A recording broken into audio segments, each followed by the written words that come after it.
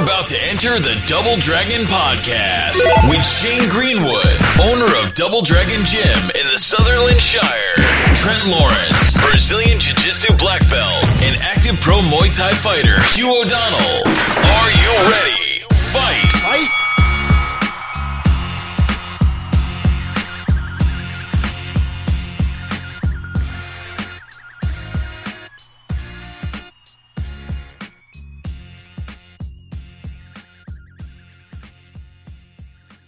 Okay, and welcome back to End of the Double Dragon Podcast, episode 60, coming at you live from Double Dragon Gym in Sutherland Shire. It's your boy Shane Greenwood here, and with me is Trenton Lawrence. Hello. And Hugh O'Donnell. Hey. How are we, fellas? Good. Good. Just finished training from there. Feeling all sorts of old right now. I've got a calf cramp really bad. And, and there's actually a fair bit to talk about from this. I was talking to the fellas here before, so today would be a lot of recap kind of stuff. I also we did an Instagram ask questions, and we had a couple of good questions, and really some of the questions that were asked will just take a whole another podcast to do. So we'll split that up into the next podcast. Maybe we'll try and do it over the weekend or something, but we will address some of those questions there. Especially even Luke's one from there, breaking down Bob Sapp versus the Bear. We might do start it on YouTube and do a replay on live, a commentary as it goes down. Yeah, play-by-play. Play-by-play. And there was also a question today that relates to one of the UFC fights, namely Thug Rose versus Jessica Andrade, which will be basically covered today's podcast also, because it's a big topic and the fight was really good as well. So let's just go straight off the bat, we'll go in chronological order, what happened first. So because last Friday we had the one championship card, Warriors of Light, and it was a very Muay Thai heavy card because it was in Bangkok. Let me quick check. I have to bring it up on my tabs here. Yep, it was in the Impact Arena in Bangkok. From there, we'll see. Where should we start? What was interesting from there? Janet Todd fought from the USA. In an atomweight kickboxing match against Wang Qinglong from Taipei, and I didn't really know much about her. I don't think anyone did. Yeah. Janet Todd's been in there before. I think she's more so known for fighting Stan Fairtex, and I think in her last fight, was it? Her debut for one was against Stan. Debut. Yeah. Yeah, that's a pretty decent debut. Yeah, that's a solid debut. And she did a pretty good showing herself. Yeah, look good. And in this one in particular, from there, I think this was more of a showcase fight to show what she can really do against an opponent that probably, I don't know, wasn't really up to snuff with her own skills. Yeah, not at all. This is one of, I'm a big fan of Janet Todd. I think she's really good, and I think she's, one of the top prospects in US Muay Thai. So I was looking forward to watch her fight, and didn't know much about her opponent. But in one of my discussions with someone I was talking to at this fight, I said her opponent looked like she'd never been kicked before. And someone said she hadn't. She had only boxed. Oh, yeah, she had a mixed boxing record and was making... So I don't know if that's true. I didn't actually look into it. But apparently, super inexperienced. Because you could see, when I say she looked like she'd never been kicked before, I really mean it looked like she had never absorbed a kick. You can see when someone takes a hard kick to the leg or the body and they're just not conditioned to it. She just couldn't stand the force of a kick. Would get knocked all over the place. And, pretty much once Janet just started firing off kicks, it was over with. Oh, yeah, it's she's had no conditioning. Mm-hmm. It's just the kicks are there, they're just brutalising her. It's she just got folding in half. And the work was nice. Janet was working really well off her lead leg. Mm-hmm. Had a good, answering her opponent coming in with a low kick. But, there was just nothing in it as soon as a couple kicks went off. Her opponent lost all stance, just lost any confidence that she could get anything going. It's a really weird fight. Yeah. A strong performance, but a weird match. Mm-hmm. Yeah. And... I don't know, what weight's Adam weight? I'm not even too sure. Is that 100? 10... No, I think that's straw. I think Adam's 105. 105. Small girls, man. Yeah. That one. I think a little bit of news from Australia from there, Alma just recently signed to one. Yeah, that's awesome. Congratulations to her from there. And that's a pretty strong, it's a building division as well. And really I can see that division, if you're signing Alma, you got to sign Yolanda. Yeah. You got to sign Brooke Farrell. Yeah. There's so many, it's so many, Australia, it's that division's so strong in Australia. Yeah. And you also got really good ties as well. Yeah. From that one. So, hopefully they sign a few more names like that from there, and that'd be a really good division to watch. Yeah, stacked, dude. Yeah, when I hear, I was stoked to hear that Armour signed with One.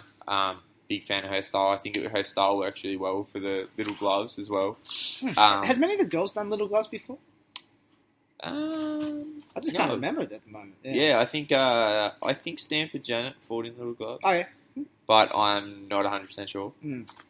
Because I know Stamps fought MMA too, so like I know I've seen her in little gloves. So like I don't know, but yeah, I think I'm not sure, but like there hasn't been heaps of female super series fights, really. So It's like I said, it's just kind of building the divisions from there, and like I said, especially that division there. What's that? 55, 53? Yeah, like. But now that I think about it, I think you know how in One when they made their weight cut change, like all the divisions, like the names changed, like featherweight is 70. So I guess atomweight probably is 115. Right. With the way that they kind of just moved all the names up a division. Yeah, so that's one. Okay, cool. So yeah, we had that fight. Going up the card there. So we had Superlek, also in a flyweight Muay Thai fight versus Rui Botelho. Yeah, that's right.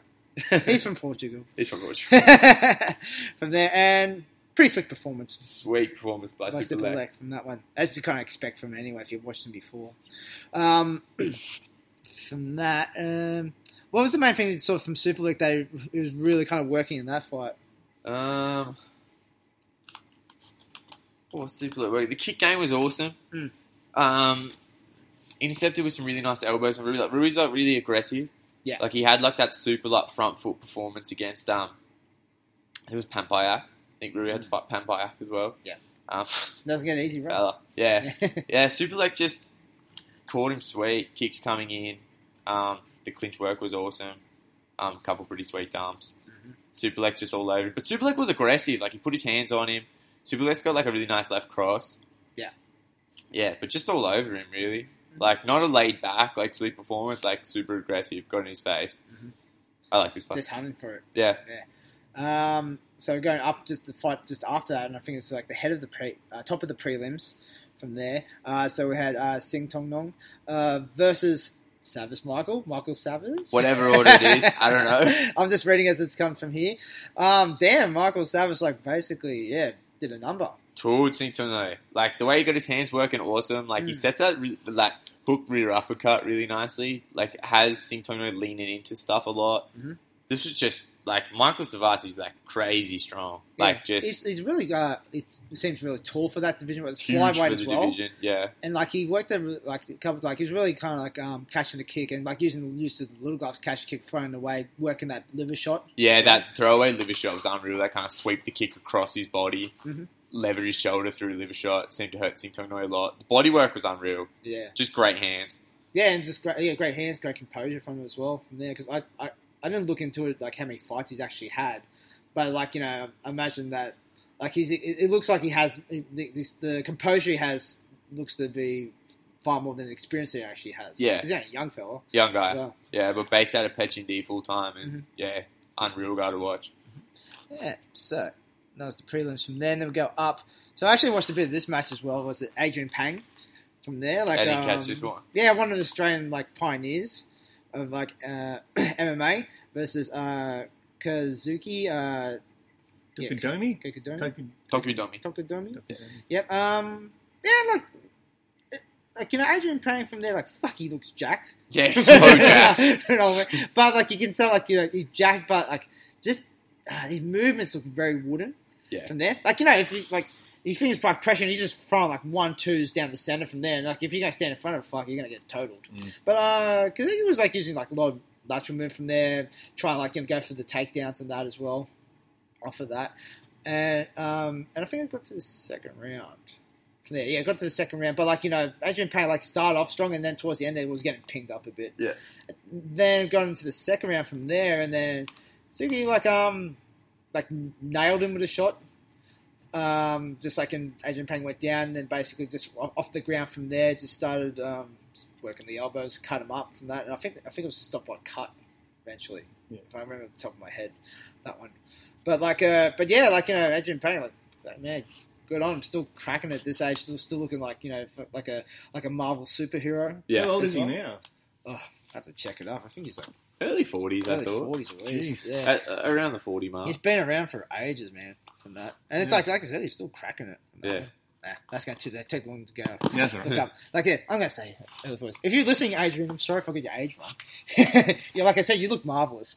Yeah, it's a compliment. Yeah, that's it, man. Oh, fuck, I want to look like that one day.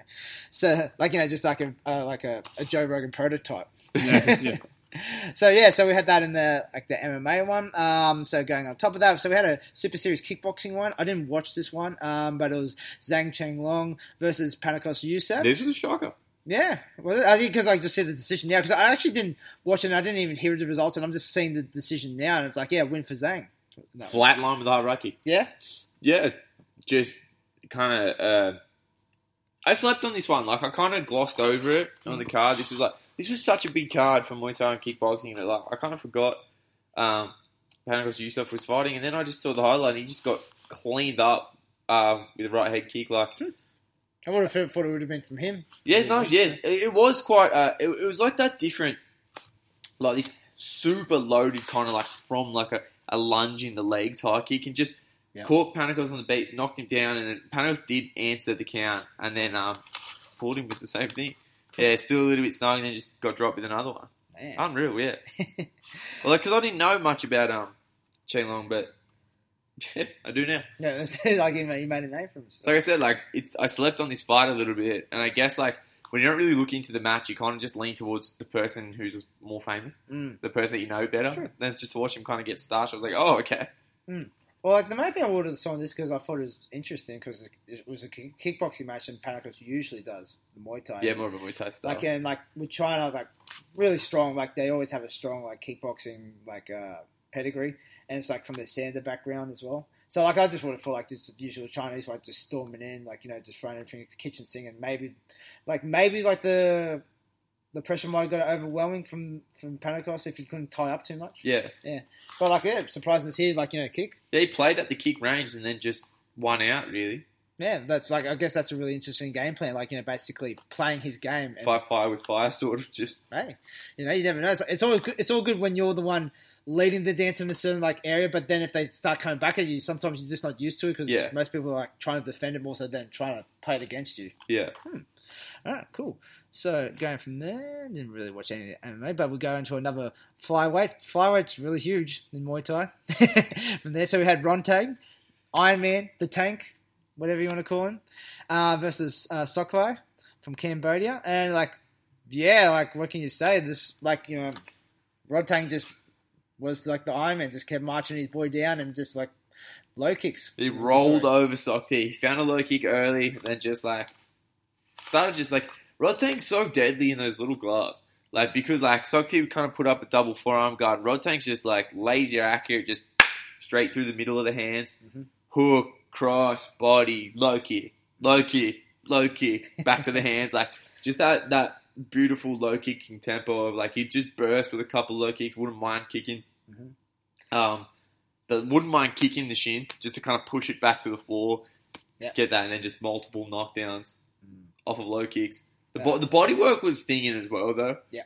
He was starting to hurt just to the body as well, just to set that low kick, almost that Dutch style, up to the liver and then down to the low kick. But Sokti was just couldn't handle the pressure for a second. Just wasn't even given a chance to set any kind of rhythm. Yeah, just once Rodtang got on the front foot, he just got to roll on straight away. Yeah, it's just so hard. Once you kind of just already just damage off straight off the bat, you just kind of just send reeling. As well, Rodtang just doesn't know how to take a backward step. And he knew how to really use his guard as well as his punches to just shift the weight back to the leg that he wanted to kick. It's if they went arm to arm, Rodtang had these really nice he would just drive the weight through his shoulder, forearm to forearm, just to kind of push Sokti back onto that leg and then chop down onto it. Just good guard play, just really comfortable in that firing right up close range and just swarming and just not letting Sokti breathe. Yeah. Unreal performance by Rodtang. Yeah, and then afterwards, calling out for Josh Haggerty. Got to be done. Got to be. Jonathan Haggerty and Rodtang's to fight now.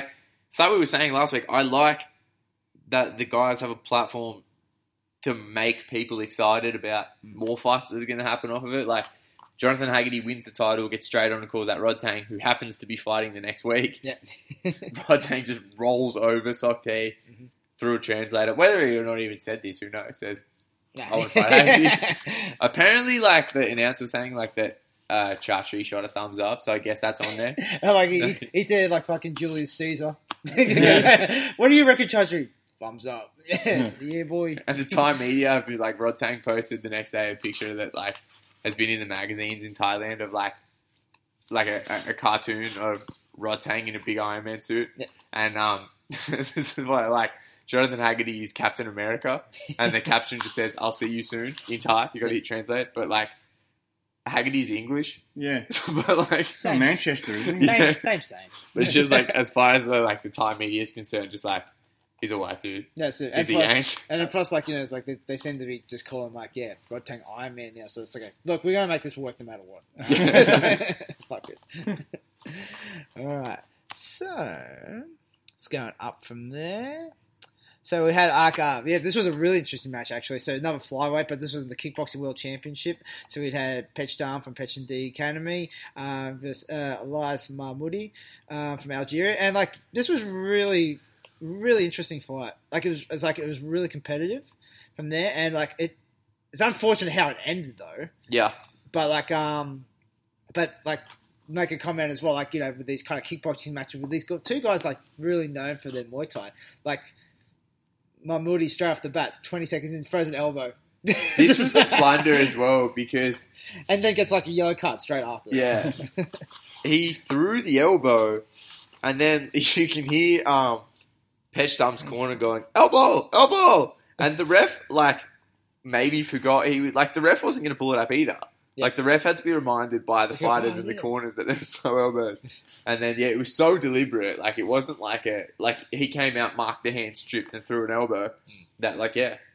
Our boy Elias came through with the yellow card straight away. Yeah. And, like, you know, when we had him before, he's like, he's only done it once before. Yeah, but it's like he did say as well, like, just like an outright deliberate foul, you have to yellow card. Yeah. But, like, this is, yeah, like you said, two Thai boxers fighting for a kickboxing title for reasons unknown. Like, and also, like, I mean, I imagine the reason for it is like Pechdam, they've really been pumping the marketing for. It's the same weight class as Jonathan Haggerty and Sam A, which was a week before. Yeah. And they just wanted to slap a belt on Pechdam. Yeah, so they just go out of the kickboxing rules. Yeah. But like I said, so this was done in the little gloves as well for that. But like, the fight was really good. It's like, you know, it's like this is the most trouble I've ever seen Pechdam ever. Yeah, Pechdam really didn't really know what to do with like the range and just like the way that Mahmoudi would use his frame to lever punches from these really funny angles. Yeah, and like, yeah, I think if he like, and he can wind like a high kick up from anywhere as well. Like, yeah, Pechdam, it was definitely not someone that Pechdam could get away with just firing that leg kick that left kick over and over again, and just like. Mahmoudi's kind of like swarming style, doesn't give respect to the power of the left kick, but also kind of smothers it as it comes out. Like, Pechdam's just trying to fire those massively loaded left kicks, and like, he's losing his footing on just like Mahmoudi swarming forward, so he has to kind of click through his gears a little bit more and think beyond just firing off the left kick. But it's like, and so when this fight went down, I think it went to the fourth round. Yeah. Yeah, and then like, then Mahmoudi just copped a huge nut shot. Yeah. And that was it. That's it. It's like, then basically once it goes in those rounds, I think it goes past the third round.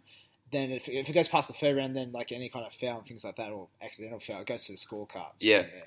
In the end, it was like Pechdam got the win. Technical decision, yeah. Technical decision. And like, how? Not really sure. No. Yeah. It's like, I didn't feel it was that clear, really. But also, like, when you looked at, there was only 4 rounds, like, I don't, like, so that means Pechdam had to win 3 of the 4. Yeah. I don't see that. No, I didn't think so either. Yeah, I don't really get this. Like, and then people are going, oh, they've got to do a rematch. It's like, well, let's do full tie rules. Like, they're both, like, they're coming out slinging elbows. Yeah. It's just, like, this is a weird thing. Elbows, about, and they were, like, fully grabbing as well. And, like, yeah. you know, and, like, trying to dump a knee as well. Like, neither guy, it's like, you often see Thai boxers in kickboxing fights where you can see that the way they would like to fight is restricted. But when you see two Thai boxers fighting kickboxing where it feels like both would prefer to be fighting full Thai rules, it just seems bizarre. Yeah. But that's the weird thing about one doing the Super Series where you've got kickboxing and Muay Thai. Like, it almost would have made more sense to focus on one style, but... I don't know. I think sometimes as well, I think one really just likes the idea of having champions across multiple things. Yeah. From there. But, hey, it's like, do it again, yeah. Under Muay Thai rules, yeah, I think that's like, I think that's suitable from there. But like, same thing, maybe the same thing is like, it's all about, we're going to slap a belt on this shit. Yeah. All the time. There's always going to be a belt on it. It's like, don't fall in the fucking UFC trap. Doesn't need a belt all the time. It's just a good fight. Yeah. Or it's just like, there's already a champion in that weight class and he's busy. Cool, it'll be a Sander fight. Yeah, whatever. Let's do a shoot boxing. That's it. Fucking X-arm fight.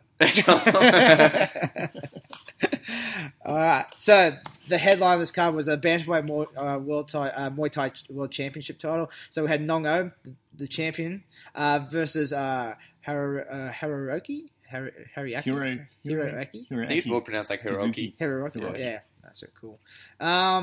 Suzuki, and like, really, fuck. Like, this Not is much to say. This is the one. art of 8 limbs, and Nong O needed one. What? One limb. It's like that fucking kick. Yeah, like, I watch Nong O fight a lot. Like, Nong O is like a really fun guy to kind of try to like unpack his fights and break down. And there are little setups and things to look at here, but like, there's not really too much to say beyond like the timing of that right kick was just too good. He didn't have to move to anything else. He just right kicked and right kicked and right kicked. Oh, like Suzuki's arm, man, it was twice the size of the other. Yeah, that was like filthy accurate over the arm and like to the kind of like lat area. Yeah, I actually saw this fight. His left lat looked like mincemeat. And it just makes this well. It's like, if you're one of those dickheads that believe like, blocking with your arm is a legitimate defense, you gotta fucking check. Yeah, that's it, man. It's like, yeah, but like, it just shows you as well, like, the scoring, like, it's like, from there, it's visible damage. He was trying to arm block, but then the arm became a target. Yeah, and it just turned bright red. Yeah. And it's like, and like, there really wasn't much Suzuki could have done. Yeah. It was just kind of... It just got to the point where it just there's like, that arm's just kind of useless. Was Nongo setting him up, like, teeping a lot to his leg? Is that what he was doing? There was a little bit of that, but, like, for the most part, he just had that timing where, like, he knew where he needed to be to fire off that right kick, and, like, any time, like, it wasn't even like he was countering Suzuki's attacks. It was just as soon as he just, like, could feel Suzuki was just at leg's length.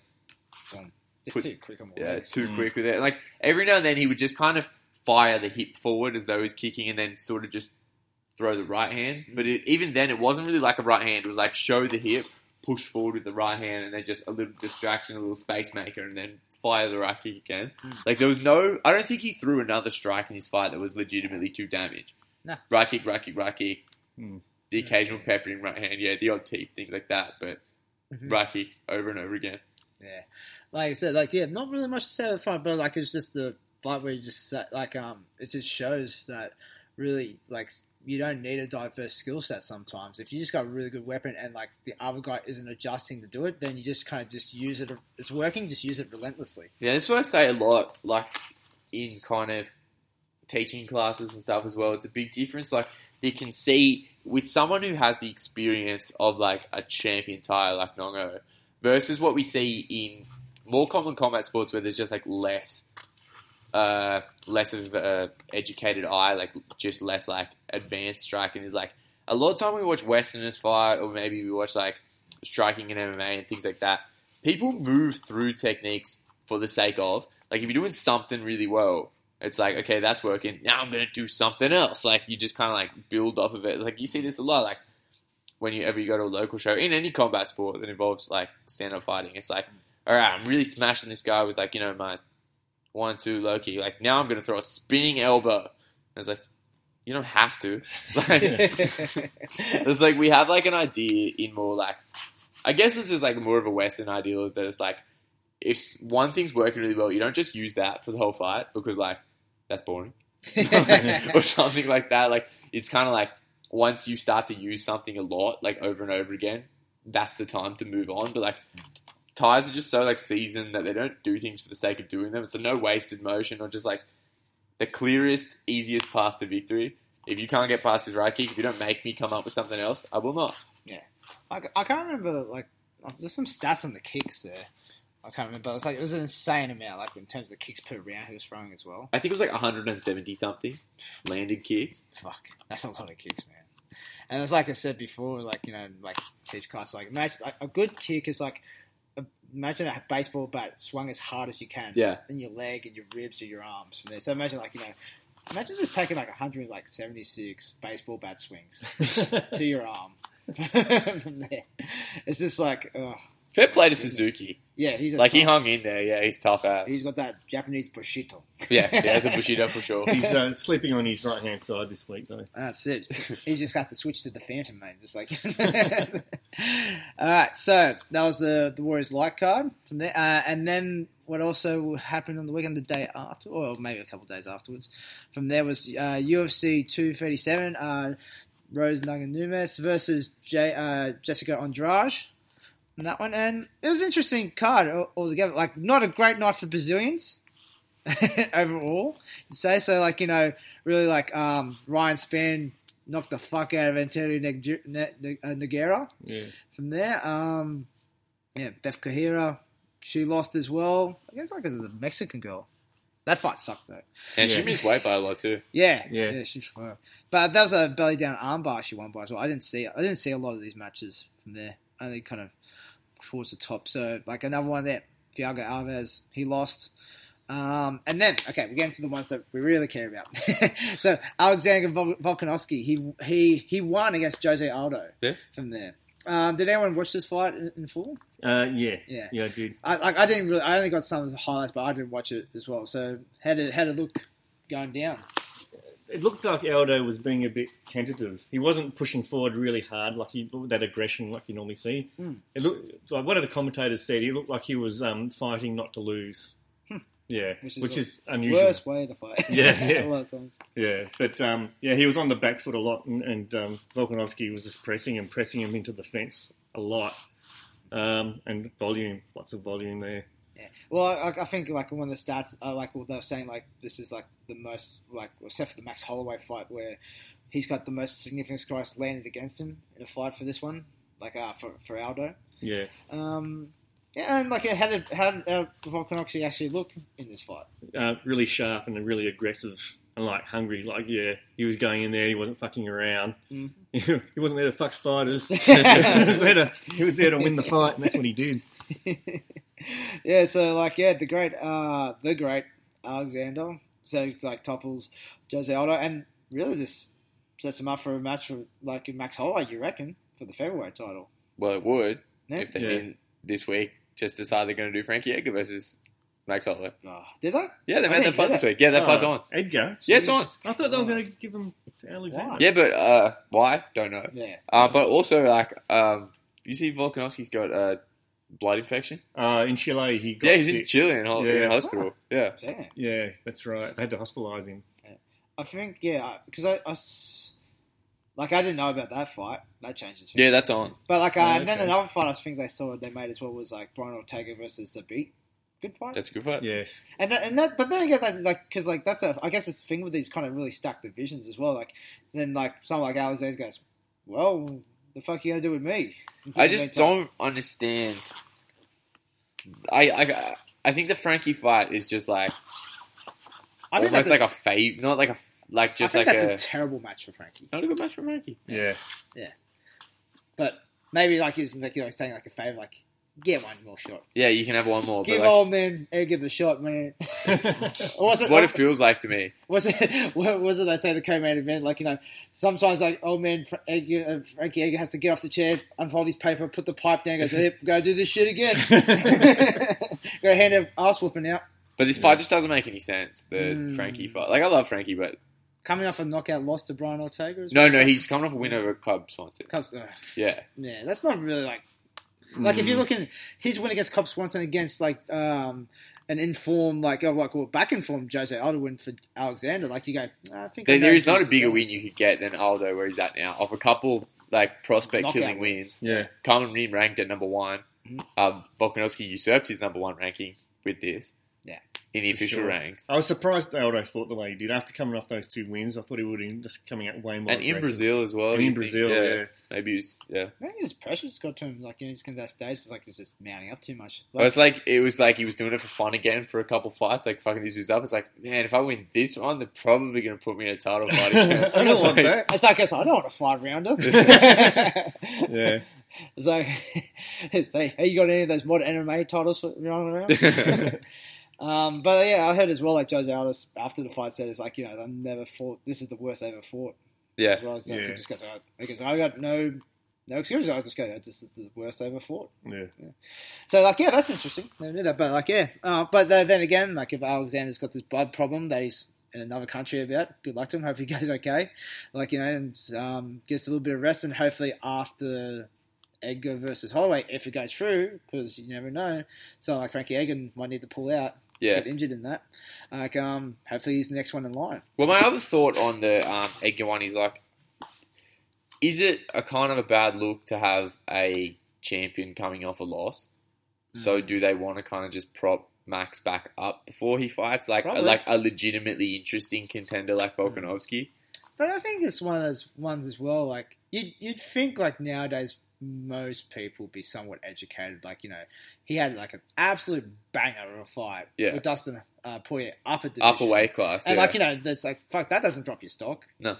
It's like, but like then again, I can get a lot of people like the fucking filthy casuals coming around, just going like, well, he lost against Poirier. It's like, oh man, shut up. They should have stripped him. That's it. It's like Poirier should have the title as well, or just make it vacant. He vacated it. Yeah. But fair enough. We'll see how it goes.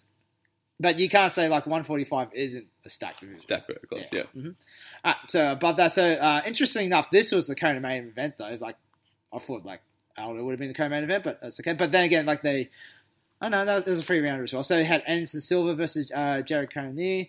Ended in the first round. Like Cannonier was doing the right work in terms. He looked good.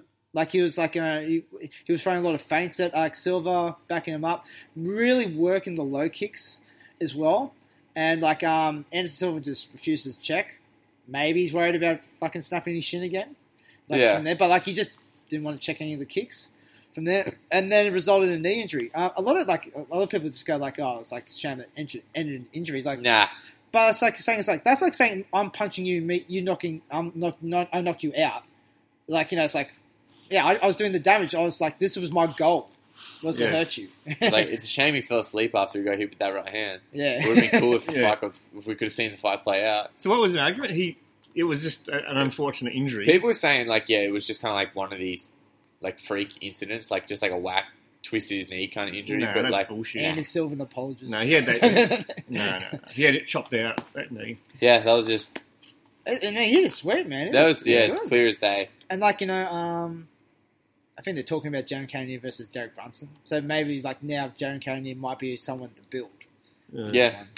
And I don't see why not. Like he looks the part. Yeah. Like he's a pretty big dude for that division. Yeah, he's jacked. Yeah, because like he originally was a light heavyweight as well. But like he seemed pretty composed. He was like in like a lot of the game plan, like as you hear like a lot of other podcasts, like or analyst podcasts talk about, like you got to throw feints with Anderson from there. And like, cause like he's just like solid counter puncher, counter attacker. But if you're kind of feinting at him, you got to try and make him bite on the feint and then catch him. And he was doing the right things with that and working that low kick. It's good. So now let's go to the main event. So it was a strawweight title fight with the champ Rose Namajunas versus Jessica Andrade, and this one went 2 rounds. And I think a lot of people, like when we were saying from here, was. Who's the pick? Who picked Rose last week? I picked Rose. You picked Rose. Yeah. And like, and I picked Andrade. You picked Andrade? I'm pretty sure I picked Andrade. Yeah. But like, I don't remember that. But like, going like in the first round, like I was going, I made a mistake here. I should have picked Andrade. Yeah. She was getting towed off. She got knocked down as well. Like like Rose, like her style, like a lot of movement. But like really, kind of like sniping shots. Yeah. Like fuck, she cracks. Yeah. Like some power into a 1-2s and into a backhand, just mainly boxes from there. And like Andrade really, because a lot of time doesn't employ any head movement like that. Was just trying to walk Rose down a lot of times to get in close, and because her game plan, as you could see, was work the leg kick and work the body, which was working after a while, because and towards the end of the round, Rose's leg was getting pretty beat up and she was changing stance. But before that, though, she was eating a lot of shots. Yeah. Her face was way more messed up. Yeah, in the first 2 punches, I think she sustained that cutter on her eyelid, got wobbled, and then pretty much dropped as well in there. And I give it to Jessica Andrade, she's a fucking beast. Yeah. She stepped walking through it. And then what led towards the end there, we started to see Andrade was starting to go for the takedowns, and Rose's response was to actually get that kind of Kimura lockup. Yeah. And she was pretty close at times. And I give it to Andrade again. She just basically just muscled her way out of one Kimura attempt that was pretty much behind her back. Yeah, close to an armbar finish from underneath. It was impressive. It was a Kimura trap. Mm-hmm. So yeah, her head was in the inside, which is how she got underneath her for the armbar attempt. Yeah, and we've seen it from Andrade before, in fights where girls get on top of it, and she has this little move where she kind of just rolls them off. And she's like a little ant. It doesn't matter. She just picks people up and just rolls them off all the time from there. And we saw this happen. Rose, one was close to a submission though from that one. And then in the second round from there, we saw her kind of just Rose probably held onto the Kimura too long, and didn't end up rolling underneath her when when Jessica was basically slamming her from that one, and just landed square on her head and fucking got knocked out. That was brutal to watch. It's end game. So that kind of goes into now, we did a Instagram ask questions from there, and one of the questions was, it was only half because you can only write so much in the question box, but I'm pretty sure it was related to this one. It was asked by Yolanda Schmidt. He's saying in rugby you're not allowed to lift people up and basically spike them. Yeah. And from there, so I think it's more so so why is MMA allowed to do it? It's not kind of really allowed to do it because I think we looked in the rules the terms called pile driving. Yeah. From there, but what is a pile driver? It's it's a straight up and down action. Yeah, a pile driver is to my understanding, from what I've been reading, a super deliberate movement. You've got to drop someone straight down on their head. You're actually spiking them on the top of their head. Yeah, so it's almost if you don't want it to be legal, spikes onto the head, you kind of got to change the terminology from pile driver, because you're not really going to pile driver someone by accident. You've got to turn them feet above head, and then just it's a deliberate act. Yeah, you are pile driving someone because you wanted to hit the pile driver. Mm-hmm. You're Undertaker fan. Yeah. That's you get that tombstone cranking. But I guess this fight in particular, when I look, I go, "Fuck, man, that was full on." And especially when you do pile drive things like that, or even that position, if it turned around a bit more and you really land on your neck, yeah, you can fucking become a quadriplegic. Yeah. From it, but as well, it's we hear about it before, DC said it, Daniel Cormier. So he goes, I get in this, I do this pretty much to every opponent in my fight. But most of the time they roll underneath to avoid it. Rose was just hunting for the submission. And then, you get submission happy where you go, I think I fucking got this. And you just don't let go of it, but to your own detriment, you slam. She said in the post-fight presser that she got complacent and lazy. And she said, I really should have tried something else. Going to the same well twice wasn't a good idea. Mm-hmm. Yeah, and I guess that goes into that. I guess into a lot of people talking about. Did another poll was is this slamming legit technique that should be used, or is it too dangerous? And I think it got split down the middle in the end. A lot of people think it's too dangerous. Well, it's dangerous, and I don't know. I was I keep going back and forth on it. Okay, I can see from really one day if it kind of goes like that, someone gets really fucked up, and then there'll be a rule change. Yeah. I know one doesn't allow it now, but they also retroactive anyone that won from it as well. Yeah. Which is strange. Okay, I don't think you can do that. I don't think that's right. I think they only actually flipped one fight's result. Yeah. It was that Christian Lee fight. Yeah. I think was the one. Yeah. And I don't know. I just keep flipping back. What do you guys reckon on? Personally, I think deliberately dropping someone on their head shouldn't be allowed. I mean, I can't get around it. It's just the day someone loses the ability to walk, or worse, is the day the sport's going to come under so much scrutiny, and it's not going to be good. and imagine the lawsuits and all the rest of it. I think the risk is not worth the reward in terms of like a fight. You know what I mean? So I don't know. I think they've got to draw the line somewhere. Like in that case, I don't know. She landed on her neck for sure, but it wasn't enough to do any permanent damage. But the day someone can't walk out of that cage, forget it. The shit will hit the fan in a major way. What about you, Hugh? I don't know, like, because when this one happened, when I was watching it, because I was kind of watching it after, like, I saw the video and, like, what came across, like, the thought didn't cross my mind, like, shit, that's not legal. Like, it looked kind of like fair play to me. I think, like, I understand the argument of, like the risk of paralyzing someone and things like that, but it really does still kind of feel like I think you can look a little bit closer at the legality of some slams versus others, like to come up with something a little bit smarter than just using the term like the pile driver is illegal, because like we said, like what really in practice constitutes a pile driver, like it's a bit difficult to say, but it still does sort of feel like a chance occurrence to me. Like it's not like you're seeing someone on every event with a close call with a slam. So, and the other thing that like I think it was Mark Goddard was breaking down the legality of this on his Twitter, where he said like in the event that someone's holding a submission, the slam is generally always going to be legal because the person holding the submission has the option of letting go.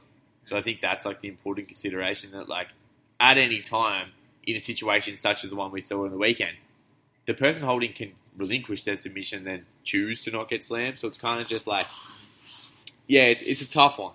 It's a bit different. A slam, we've seen plenty of people get knocked out with slams, like holding onto triangles and things like that. But it's a bit different when you're getting picked up and you pretty much hold upside down and your head is landing first into the ground, compared to your back hitting the canvas first and your head snapping onto the ground, which is like, you know, it's going to cause a knockout as well, but it's not necessarily you're going to break your neck or break your spine. Yeah, another take I heard as well is like basically because it's a match, because it was a girl match, and then everyone pretty much consensually likes Rose. Yeah. Did we cry when Ben Askren got fucking slammed on his head by Robbie Lawler? Hey, nobody cried when Rampage slammed Ryan Bader that time, and that was hideous. Yeah. And that's what I mean. Like, is it because of the girl thing? Is it almost a worldwide I person definitely think there's there? an element of that. Like, you know, it's like, yeah, if this was a guys match, would anyone say anything too much? I don't think so, to be honest. Probably not as much. Yeah. But like I always, doesn't matter whether I'm watching jiu-jitsu, judo, MMA, whenever I see someone land on their head like that, it just makes me fucking cringe. It's like, I see that one, I go, it's awful. But then I see some like the powerbomb ones, and I go, oh man, like that disturbs me more than the Rose one. I do think we view it through a different lens with the girls, and especially someone like Rose. She's kind of like almost like kind of like a fragile kind of character, which is stupid because like she's tough as. Yeah. But like they're just like parts of the way she's sort of been portrayed is you know, somewhat fragile, like especially like after like the bus incident and things like that, and just like a generally kind of like anxious personality. People, maybe just view her in that sort of sympathetic light, or like baby her a little bit, which is like, yeah, maybe so. That's it. And it was really interesting, I guess, like the aftermath of this fight for me. Like, you know, Rose afterwards is saying like, wow, this is like, it's almost good. It's a huge weight lifted off my shoulders from here. It's like, you know, you're going to fight again? Yeah, I don't know. It's like, maybe not. I really like her honesty in this. She's like, I may not fight again. Yeah. I don't know if it's fun anymore. Yeah. I'm like, that didn't look fun. Yeah, like, and she's like, yeah, she should be on record to say, like, as well, like, you know, it's like, I'm only in this for long enough so I can buy a farm and fuck off. Yeah, I like that. I like that a lot. It's like, so I just want to grow my own plants and shit and just be like, you know, be out with Pat and that. She paid off her house on this fight, she said that. Well, there you go. Yeah. And that, and it's funny, like, just the mindset of some people, like, you know, someone like Rose that can be pretty much 1 foot always out of the game. Like, she's like, said, like, you know, I'll leave it anytime, I don't give a shit. From there, and still be at the highest level of the sport. Same thing as, like, the Diaz brothers. Yeah. I think they generally just do not like fighting. But, like, you know, damn, you know, I can't sing or dance, so... Like, I'm sure I heard one of them say, because they do triathlons in their spare time, I'm sure I heard one of them, I think it was Nate, I can't remember which one, but he said, if I got paid to do this as much as I do to fight, I would just do triathlons. Yeah, it's just interesting. Like, there's so many different mindsets across like combat sports, and it keeps people like in the game or not in the game for that. So that was that card from there, and hopefully that answers the question a little bit for Yolanda that asked about the slam. But like, yeah, I guess it's more so at the end of the day from there. It's like maybe it's just going to take one day. Someone breaks it. Okay. We're going to review this. Yeah, it's usually the case how most reviews go. Like, someone gets fucked up, and then they go, okay, I guess we have to review this now. Yeah. I just don't want to see it get to that point. I don't want to see it. Mm-hmm. Yeah. All right, cool. So, going off from that, so now another quick little recap from there before we do, like, more so little breakdowns coming up into, like, a stat card coming up in the cup in pretty much less than 24 hours. But, like, there was also Bellator as well, Bellator 221 from there, and, like, Bellator's like still it's going and getting like a pretty impressive roster. Yeah. Except for the first fight I'm going to talk about, Jake Hagar versus JT Jones. Yeah, this was stupid. Yeah, if you saw this fight from there, like, you know, Jake Hagar, like former WWE wrestler, I think Jack Swagger. Yeah. From there, like, jacked. The old absolutely American. Monster of a man. And then TJ Jones looked like he just came straight out of a bar. Dude's got 5 kids. Yeah. I like his, like, Jake Hagar, like, Or 6 maybe. in the way, like, the press conference, he's out, just full suited up to the nines. TJ Jones comes out, backward cap, flannel, just giving everyone the thumbs up. He was just happy to be there. It's just, I'm just happy to be there. And then the fight went, like, basically, I think 2 minutes, and, like, Jake Hagar got a couple of takedowns and just went straight to an arm triangle choke from that one. Just some people have said he held maybe a little bit too long. Oh, he held it, like, ages too long. I think he went on record saying, he goes, like, you know, I just wanted the ref to get him off him just to make sure it went down.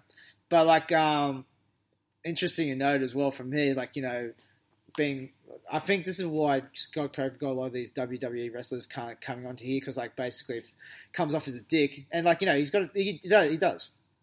He does, yeah. He's really annoying. I think I heard the co-main event podcast. Well, he has the haircut of an arsehole.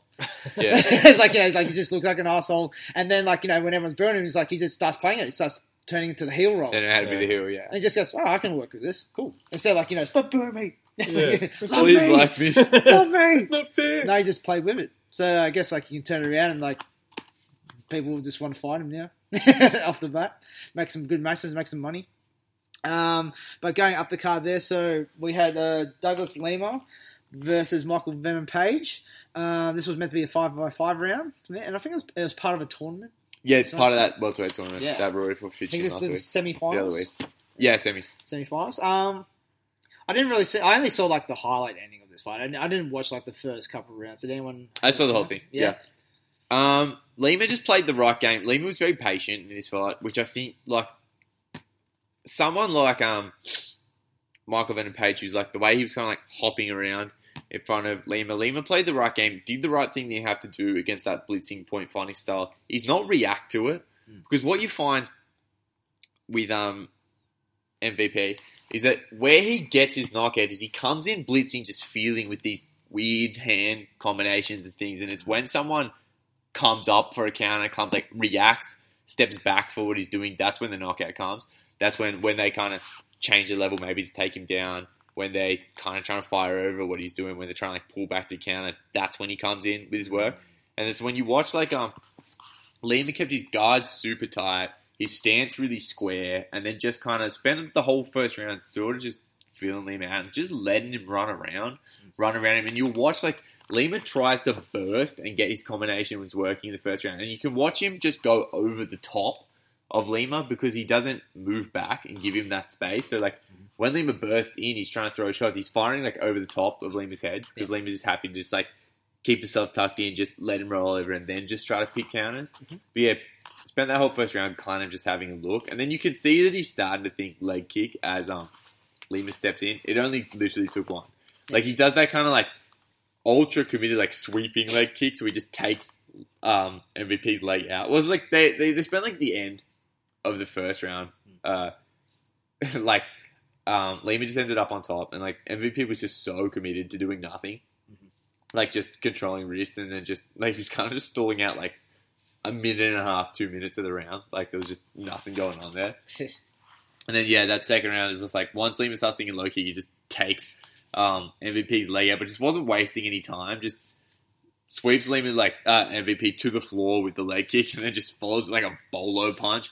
While like you can see like MVP was like kind of trying to just reset himself as he gets like dumped out with that leg kick, but then he just gets flattened with like a shovel uppercut, sort of like from standing to the floor. Like Lehman doesn't even chase him to the ground, just swings it from standing. He just flattens him. Mm-hmm. Yeah, that's sweet finish. Yeah, if you ever played Street Fighter and played Sagat, it's like hit the Tiger uppercut. Yeah, that's it. Just fucking nailed it. It was pretty much that same finish as well. Like, broken. But yeah, I saw that ending as well. Like as soon as he swept the leg, it's like MVP couldn't do anything. It's like he just had, as soon as his hand hits the ground to do something, his face was just getting smashed in. Yeah, that one. And like and then I'm pretty sure like a lot of people like to see that one. They probably go, a lot of people like posting goes, long time coming. Ooh, check this out. So I had knocked out from there. And like, I was like, fair enough, I guess. But then like MVP, like in the, like I know a lot of people hate him and like it's pretty understandably super annoying. But like he took it in his stride 100% in this. Like he was like, he was super like honest in his. Yeah, I liked it. I like to see that from someone like MVP who has such a weird style, and he's talking about like, I know like there's a lot of changes I can make to make my style safer, but like I'm really trying to play with it and develop my own style, which is like. And then like he's definitely the guy that goes like, it's like I'm not really here to play it safe. Yeah, he was like, that's basically what he said, which I can understand. And like it's worked for him so far. Yeah.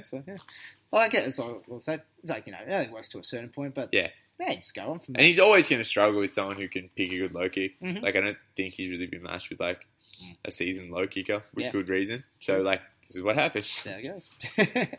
All right. So and then the main event here we had Patricio Pitbull from there. It's funny it just says Pitbull here. But has he changed his name? There's like I'm pretty sure every Brazilian's named Pitbull though. Well, him and his brother are both Pitbull. Yeah, so you got Patricio. Yeah. But he's coming up in weight, wasn't he? He was the featherweight champ, 145, versus the current like 155 champ for Bellator, Michael Chandler, and it just went 1 minute. Like this was surprising to me. Didn't see this coming. No. This is almost like how Henry Cejudo versus TJ Dillashaw, like the small man comes up and just fucking annihilates the bigger dude. Yeah. Just catches him sleeping in the first round as well in the first minute. Bit of an early stoppage, you could say. And definitely, like, the last shot was to the back of the head, like, clean.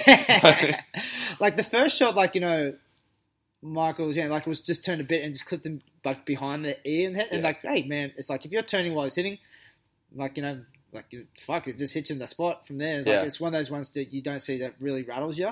And that's why, you're not allowed to hit behind the ear anyway in general, because, fuck, man, it just really rattles you. But, hey, if you're doing it while he's punching, that's on you. Yeah. And then, like, they just hit the ground and, like, just basically just towing him up. And the ref came in to stop, and like Chandler gets up, and then Patricia hits him again. Like I've got a respiratory, knocks him down again, and like maybe. Yeah. It's like I think he's kind of like on his way out, but it's one of those ones as well. Like I always lean towards the side like if you're champ, you get a little bit of time. Yeah. Like to get give him the respect. Like let him go out on his shield. Yeah. Like, most, especially something like Michael Chandler's one of those guys who's like, fuck, like, I'm either going to put them out or they put me out. Yeah. I want to, like, pretty conclusive from there. But I thought even this one, like, from there, it's like, could he come back? Nah, I'm kind of leaning towards no. Yeah. No. It's also one of those weird ones where, like, at the very time of the stop, like, had you actually managed to stop it a second earlier, it wouldn't have looked early. Like, he went kind of flat and then propped up. Like, so, like, I understand, like, and you can't half stop a fight. Like, if you're the ref and you've made the decision in your mind to reach in, you don't reach back when you see that, like, they're kind of doing okay. Like, once you start to stop the fight, you've stopped the fight. So it's like, he went flat, cool, I'll stop it. He just kind of propped up again. Yeah. Sort of a bizarre one, but. I don't know, the brain's a bizarre thing, man. One second's on, next second is off. Yeah. All right, so that's that one. Okay, and then we're coming up to this one. This one's tailor-made for us. One championship, Enter the Dragon. Sweet name. Woo! This one's in Singapore. Watching the timer now from here is 21 hours, and the time here is 9:21 p.m. as we talk from there. So that should be like about 6:30 start. Yeah, I'm thinking. Yeah. Yeah, that's good. That's sweet. That's a really good start from there. There's a lot of fights on this card. Like, we'll breeze through like a lot of them, but like the main feature of this one is the tournament. Like from there. But like, let's just go from the bottom a little bit. and work our way up. So a couple of interesting matches. Got the Rock Daniel Dawson in a kickboxing match against Brown Penis from the Netherlands. Say that again. Brown Penis? Penis? I think it's Pinas. Penis? Finesse. Penis? I thought you were joking when you said the name. No. Then you read it. Let's go. No, I'm so sorry. Yeah, good to see Daniel Dawson back in because like he had that last one. Who did he fight against? I can't remember. But like he wasn't looking too bad. Yeah, he looked alright. And just got that was like Mustafa Haidar or something. Yeah, something. One of those guys. It was looking good, and then just got caught. Yeah, and then just couldn't really come back after that one. That's how it goes. But like, no, really good to see him in action. And Brown, Mr. Pinus from that one, he's looked alright as well. He's been looking good. Yeah. It's like so. Like, it'll be interesting to see this match. Has he's been doing mainly kickboxing? Dawson? Pinus. I think he does both. Yeah. Yeah. I think I've seen him both. That's why. Yeah. But mainly from the Netherlands, so I guess. Yeah. See, going up. Okay, so it goes like pretty much. There's a few MMA fights, but like the main thing is going into the featherweight kickboxing World Grand Prix quarterfinals here. So like, there's a lot of huge names, a lot of old school names as well. Biggest kickboxing tournament I've seen. Oh, since in a long while. since the K1 days, Yeah. really. K1 And Max. a way bigger cash prize than even in those days. Yeah. How much are they fighting for? There's $1 million on the line here. Mil. $1 million US. God damn. It's a lot of moolah. So the first one off the back here, so we go Jabba Askarov. That's an old school name. That's Let's awesome. go He's back. still he's based here in Australia now. Yeah, in Melbourne. He's From now the, with Peter Hatton. Yeah, I think. I don't know if it's still Fighters Express or something. I think it's Fighters Express. Yeah. Unless they change the name. Interesting. He would have ever fought. Just like Jabba, just in Melbourne. But he's fighting Enrico Kell. This is a sweet fight. I really like Enrico Kell. I like Enrico Kell. From that one. Probably like he's a lot less shot worn than Jabba is. Yeah. But like, like Jabba, he's like, his style's always been like just walk straight up with a high guard and just swing and bang. It's just the epitome of that, like, European. Like, I guess it's like that classic Dutch style kickboxing. It's like, if you go on YouTube and watch Jabba Askarov versus Robin van Roosmalen, that's just like a dude fighting his mirror image. Yeah. Like, just that busy absorb and retaliate style, hands low kick, punch a little on the gloves, find something, and then just tuck your guard right in and wear whatever comes back. Just kind of like see who hits harder rather than like try to evade and pick your shots, and just like relentless forward pressure, loves round shots and low kicks, but does fire up like kicks across the guard here and there. Just that like real seasoned round shots, like moves head to body really well, lightning quick, like can have kind of his rhythm upset by someone who wants to play a long game. Like, it's Jabba's one of those guys, he's been around so long that like you're not seeing his style drastically change. That it's just like the blueprint's there, but like it's just up to you to do it. Yeah, well, that's right. So like Enrico Kell, like what kind of style does he have? Busy, like a busy, aggressive. Like has fought a fair bit of Muay Thai as well, but he's generally based in kickboxing now. Southpaw, Enrico got a lot of top end experience. Really nice step up knees, but likes to like. This is just an interesting fight 'cause like Enrico will get on the front foot, but he does like to kind of like initiate and then intercept. So I think for him is just going to be looking to kind of like stay on the outside of Jabba's short shots, kind of just like roll with the punches a little bit and swing back, but also just sort of like he's going to want to scrap, like he's going to want to set his feet and go, but it's going to be him wanting to engage Jabba at a slightly longer range is going to be his game. So probably just try to stick him away with something long, just have him swing back and just keep on the outside to find counters, and then just sort of like wear Jabba back a little bit. Yeah. Well, it's like I think also Enrico's going to want to stick Jabba to the fence. I think if Jabba's on the fence if they're on in a cage, well, that's it. We don't know. or the ropes, it's the same principle. And it's like if Jabba's back's on the ropes against Enrico, Jabba's struggling. Yeah, it's just known for the forward pressure from there. But like if he can't just get that run from that one, then it's like it kind of really limits his game. Right, so going from there, there's a little break between that. So like we got like Gary Tonon's back on the card again. From there, it's like he's been running really good, and he's like since his MMA debut for that. Training shoot boxing, he calls it. Shoot boxing. John Danaher. Oh, yeah? Yeah. Just bring him back old school, eh? Yeah. Does he wear the tights as well? That goes with shoot boxing? No, but they should. They should. Yeah, like Gary Tonon's game seems to be involved in a bit. Like, he seems like to use a lot of the ring time to try and use his hands a bit as well. like, you know, just get that experience there. Because, like, really, like, if he wanted to, he could just rely solely on his ground game. Yeah. And just, like, do that. But, like, I like it that he's getting in there and trying to apply what he's been doing in training.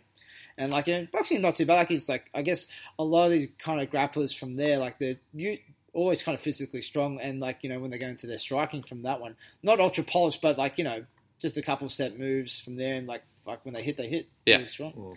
Yeah, but it's like he's forming a really good game now, kind of incorporating it all together from like basically like being a wrestle boxer almost. Yeah. And they're with a fucking wicked submission game. He's fighting Yoshiki Nakahara from Japan. Don't know too much on him, but he has a fly haircut. Yeah. That's sweet. He's looking handsome, devil. Okay, going up from that one. So like going into the next stage of the featherweight kickboxing tournament quarterfinals. So we have Smoke and Joe Nutwell. Love watching Smoke and Joe versus Sasha Mosa. I don't really know much about him, from Ukraine. Yeah. Do you know much about Sasha? Sasha's, I haven't followed him that closely, but he's a WMC world champion. He's a Thai fight champion, I believe, in card check. Like, in the rope gloves? The rope. Yeah, rope. Thai fight, card check. Yeah, real hero champion. So he's been based in Thailand for a while. He's, I think... Look, I'm glad Andy Sauer is not in this fight with Joe Nadawa. Like, that's that would have been a bad that's match. almost like a irresponsible match to make, especially like coming off the Yarden fight. I also like that Neri's now, obviously a super accomplished dude, but I think he's now kind of like the dark horse for this tournament, and I think a tournament needs that. Like, this was an all-star tournament, and I think you just need one dude that obviously has, like, you know, the stat sheet and the accomplishments to be a real player, but is just that little bit less known. Mm-hmm. Yeah, and it's like, yeah, exactly right. It's just like, it's always about the unknown guys that, like, you know, have something to prove as well. Yeah. Especially in this kind of life. Well, that's how you got to approach it anyway. Yeah. Both dudes here are super aggressive. It tends to be, like, overall, like, pretty aggressive tournament. Like, it's a lot of hard starters in this one, but I think it's going to be a little bit of kicks versus punches fight. Nadawa's been really lighting people up with his hands lately in one, but I think... looking at how Sasha sets his hands, it's probably going to be Joe looking to stand on the outside and just fire up those middle kicks. But that kind of like Ukrainian style is like Sasha will kind of just like wear the kicks and try to run through. It's going to be like, Nadawa's eye versus just like Sasha's willingness to kind of make it like a war of attrition. Mm-hmm. But like Joe doesn't really struggle in fights like that. It's not like he's like a super evasive, kind of like typical elite level Thai boxer. Like, he likes to stand, like you saw him against George Mann in that third round. He likes to get on the front foot and just swing. Yeah, so I think that's going to be a really good fight. Definitely. All right, so it's going up from that one. There also seems to be a couple other like tournaments other parts of the tournaments going through like MMA. So like there's a lightweight the lightweight World Grand Prix semi-finals. Amir Khan versus I'm not saying that name. We got Sajid. Oh no. Yeah. Nope. Sorry, guy from Turkey. Yeah. But we also like got the debut of Stage Northcutt here.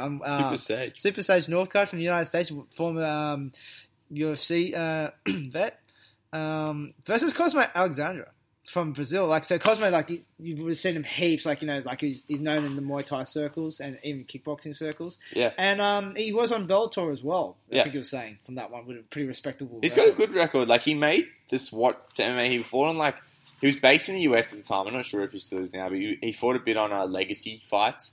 I think that promotion's gone. Or it merged with another one. That one that was on Access TV. Yeah.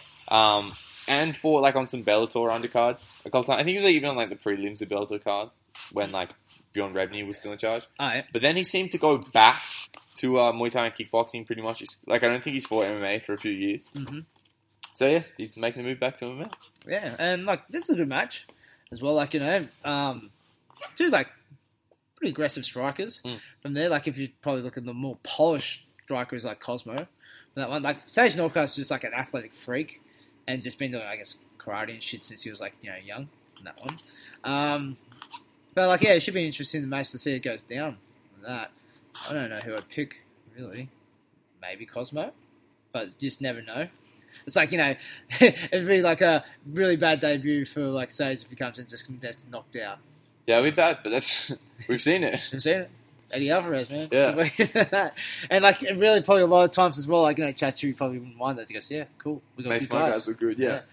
All right. So, going into featherweight kickboxing Grand Prix other side of the bracket quarterfinal. So we've got Jodson Clyde, the man that fucking smashed Andy Sauer to pieces, among other people. Many other people, Yep. Versus Sammy Sansa from France. I like this fight. Sansa's like a high-rated WBC guy. Yeah. I never really seen much of Sammy before from that one. Have you seen much of his work? Yeah, I've seen Sammy Sansa a fair few times. He's definitely he's making the change over to kickboxing. He's fought kickboxing a couple of times since being in one. Like he fought Armin Petrosian, smashed him. But he definitely has a style, and he operates at a range that's a bit more comfortable when he can work his way into the clinch. Like he kind of marches forward. He really likes to sit himself behind, step up knees, but also like marching kind of knee feints and teep feints, like works off of that kind of thing. But a lot of that kind of stuff does work you into right in front of your opponent where you can get elbows and things like that going, which in the kickboxing Grand Prix is obviously not going to be there. So it's something I do. I look at the way that Sammy Sana enters, especially when he kind of raises the knee up. Like, it's going to be very difficult to get Jodson Clyde to bite on a feint. Like, I can see Sammy kind of raising himself up behind these kind of like high sort of step up knees and eating Jodson Clyde's left hand coming in there. Like everyone else. That is kind of like, I have a picture in my head when I watch these two guys fight to kind of look at this tournament. I do see Jodson Clyde kind of just rolling his left hand over as Sammy's marching. Mm-hmm. But yeah, interesting fight. Yeah. The guy like Sammy has a lot of range to contend with. Mm-hmm.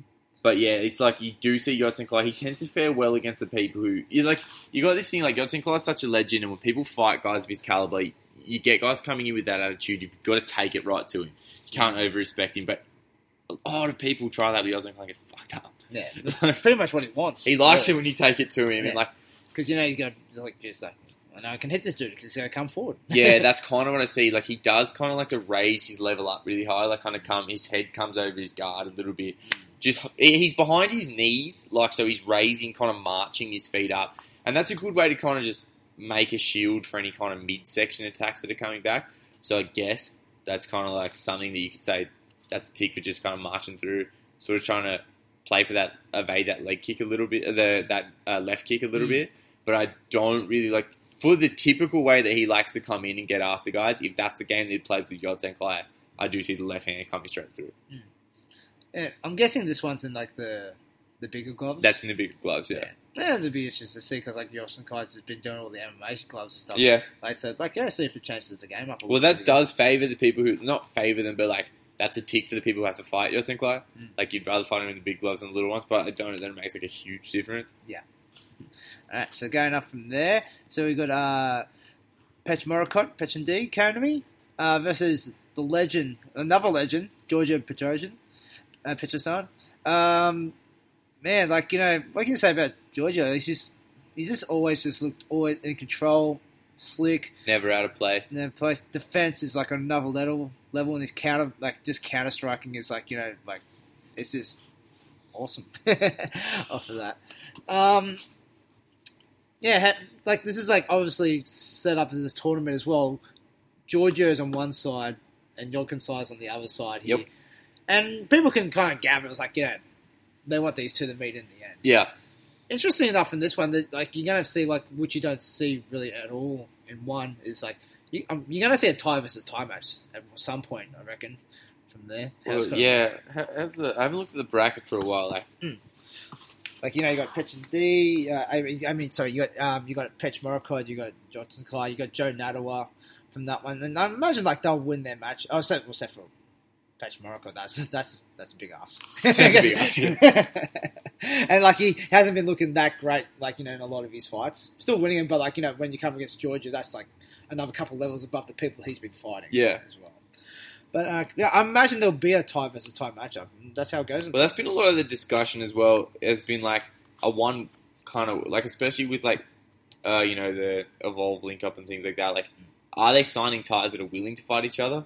Or kind of once the ties get beyond the stadiums and they get to like the international stage of one, like, are they going to be cool with fighting each other? Like, would they prefer not to? I guess when you got $1 million US on the line, no one gives What's a the fuck issue anymore. with ties, fighting ties? A lot of the time, like, when they get to big international... no, it's not so much the issue that personally they have with fighting each other. It's that a lot of the time, like, say, one is, like, linked to Evolve, which, like, signs a lot of ties. And, like, they're kind of coming out of the same stables. So, like... But also, it's just, like, a lot of the time when they get to, like, large-scale international promotions, they just don't want to fight their countrymen. They also... It's a lot of the time, like, I'm done fighting ties, man. Yeah, so, Ties are really and good like at this. they've fought each other like 6 to 7 times. Yeah, Yeah, that's the okay. issue as well. Is there's been a lot of rematches and things like that, like in the stadium. So they're just like, nah, give me some Yeah. Westerners to fight. Give me someone new, man.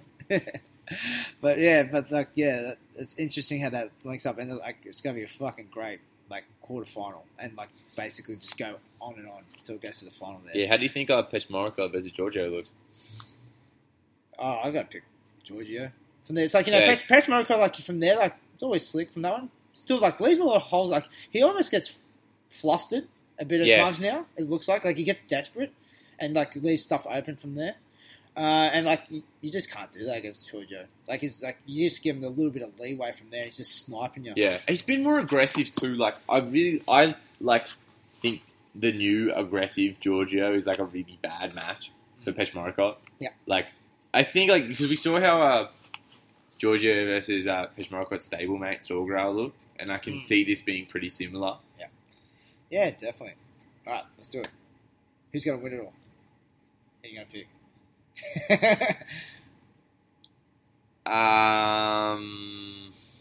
I'm really been tossing up there. Like I've actually never made a concrete pick.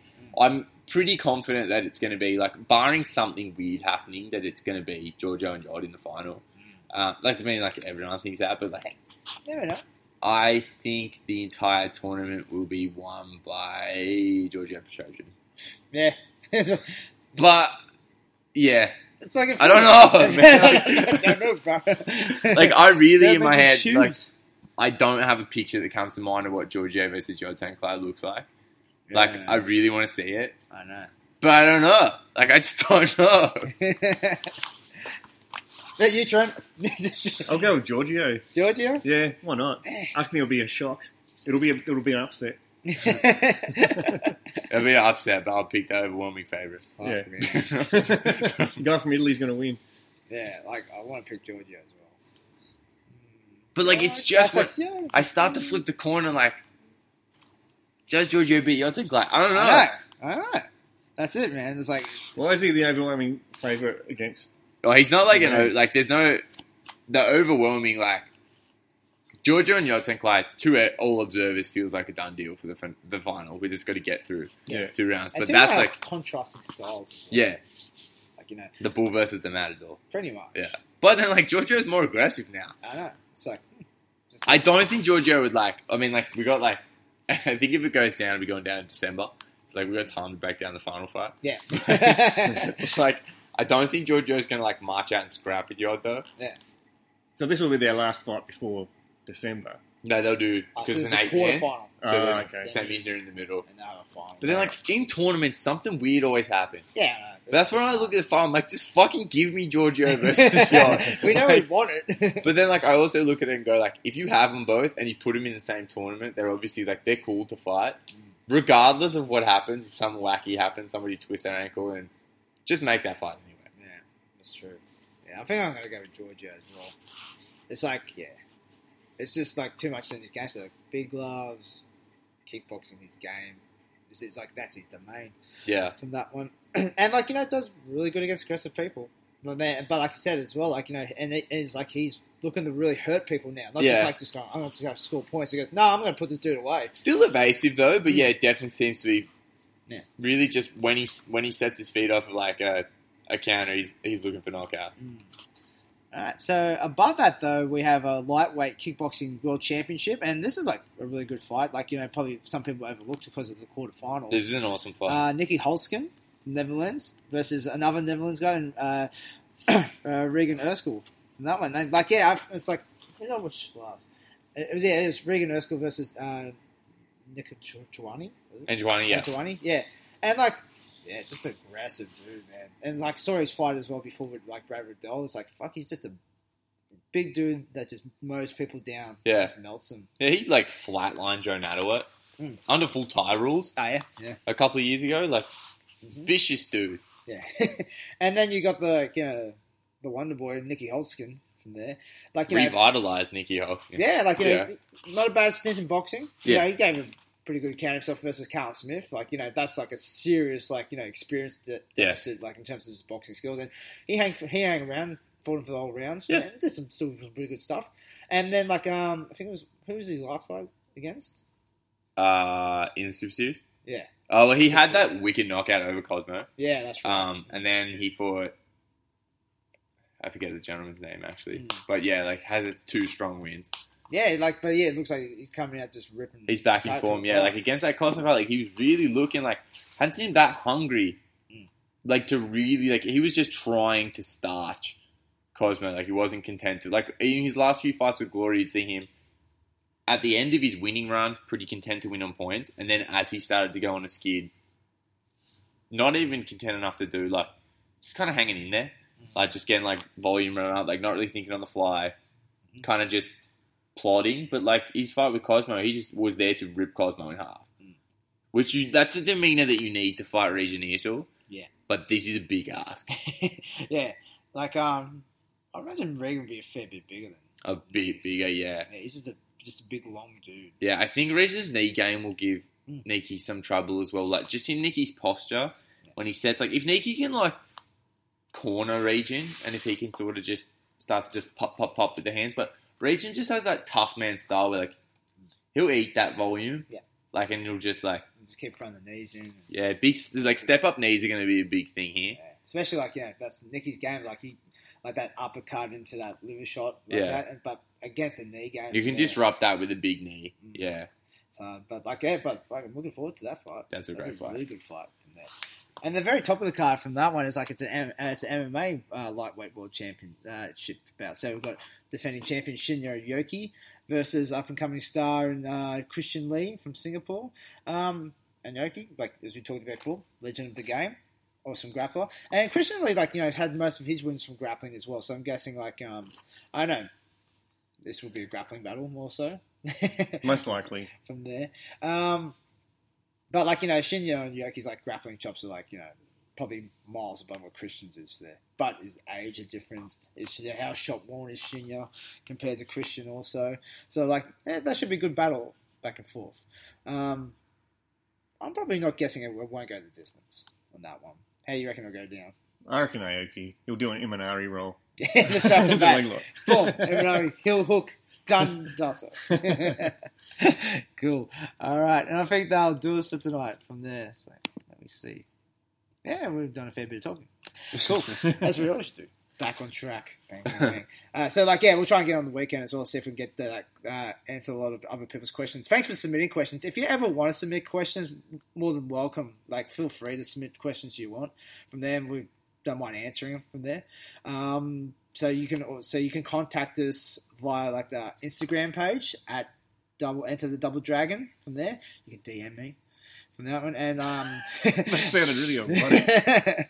and then you can also catch us on Twitter as well at double_enter. But always remember to rate, review, and subscribe to us on iTunes, Spotify, Stitcher, Google Play, and all other podcast platforms. And that'll do us tonight. See you later. Us.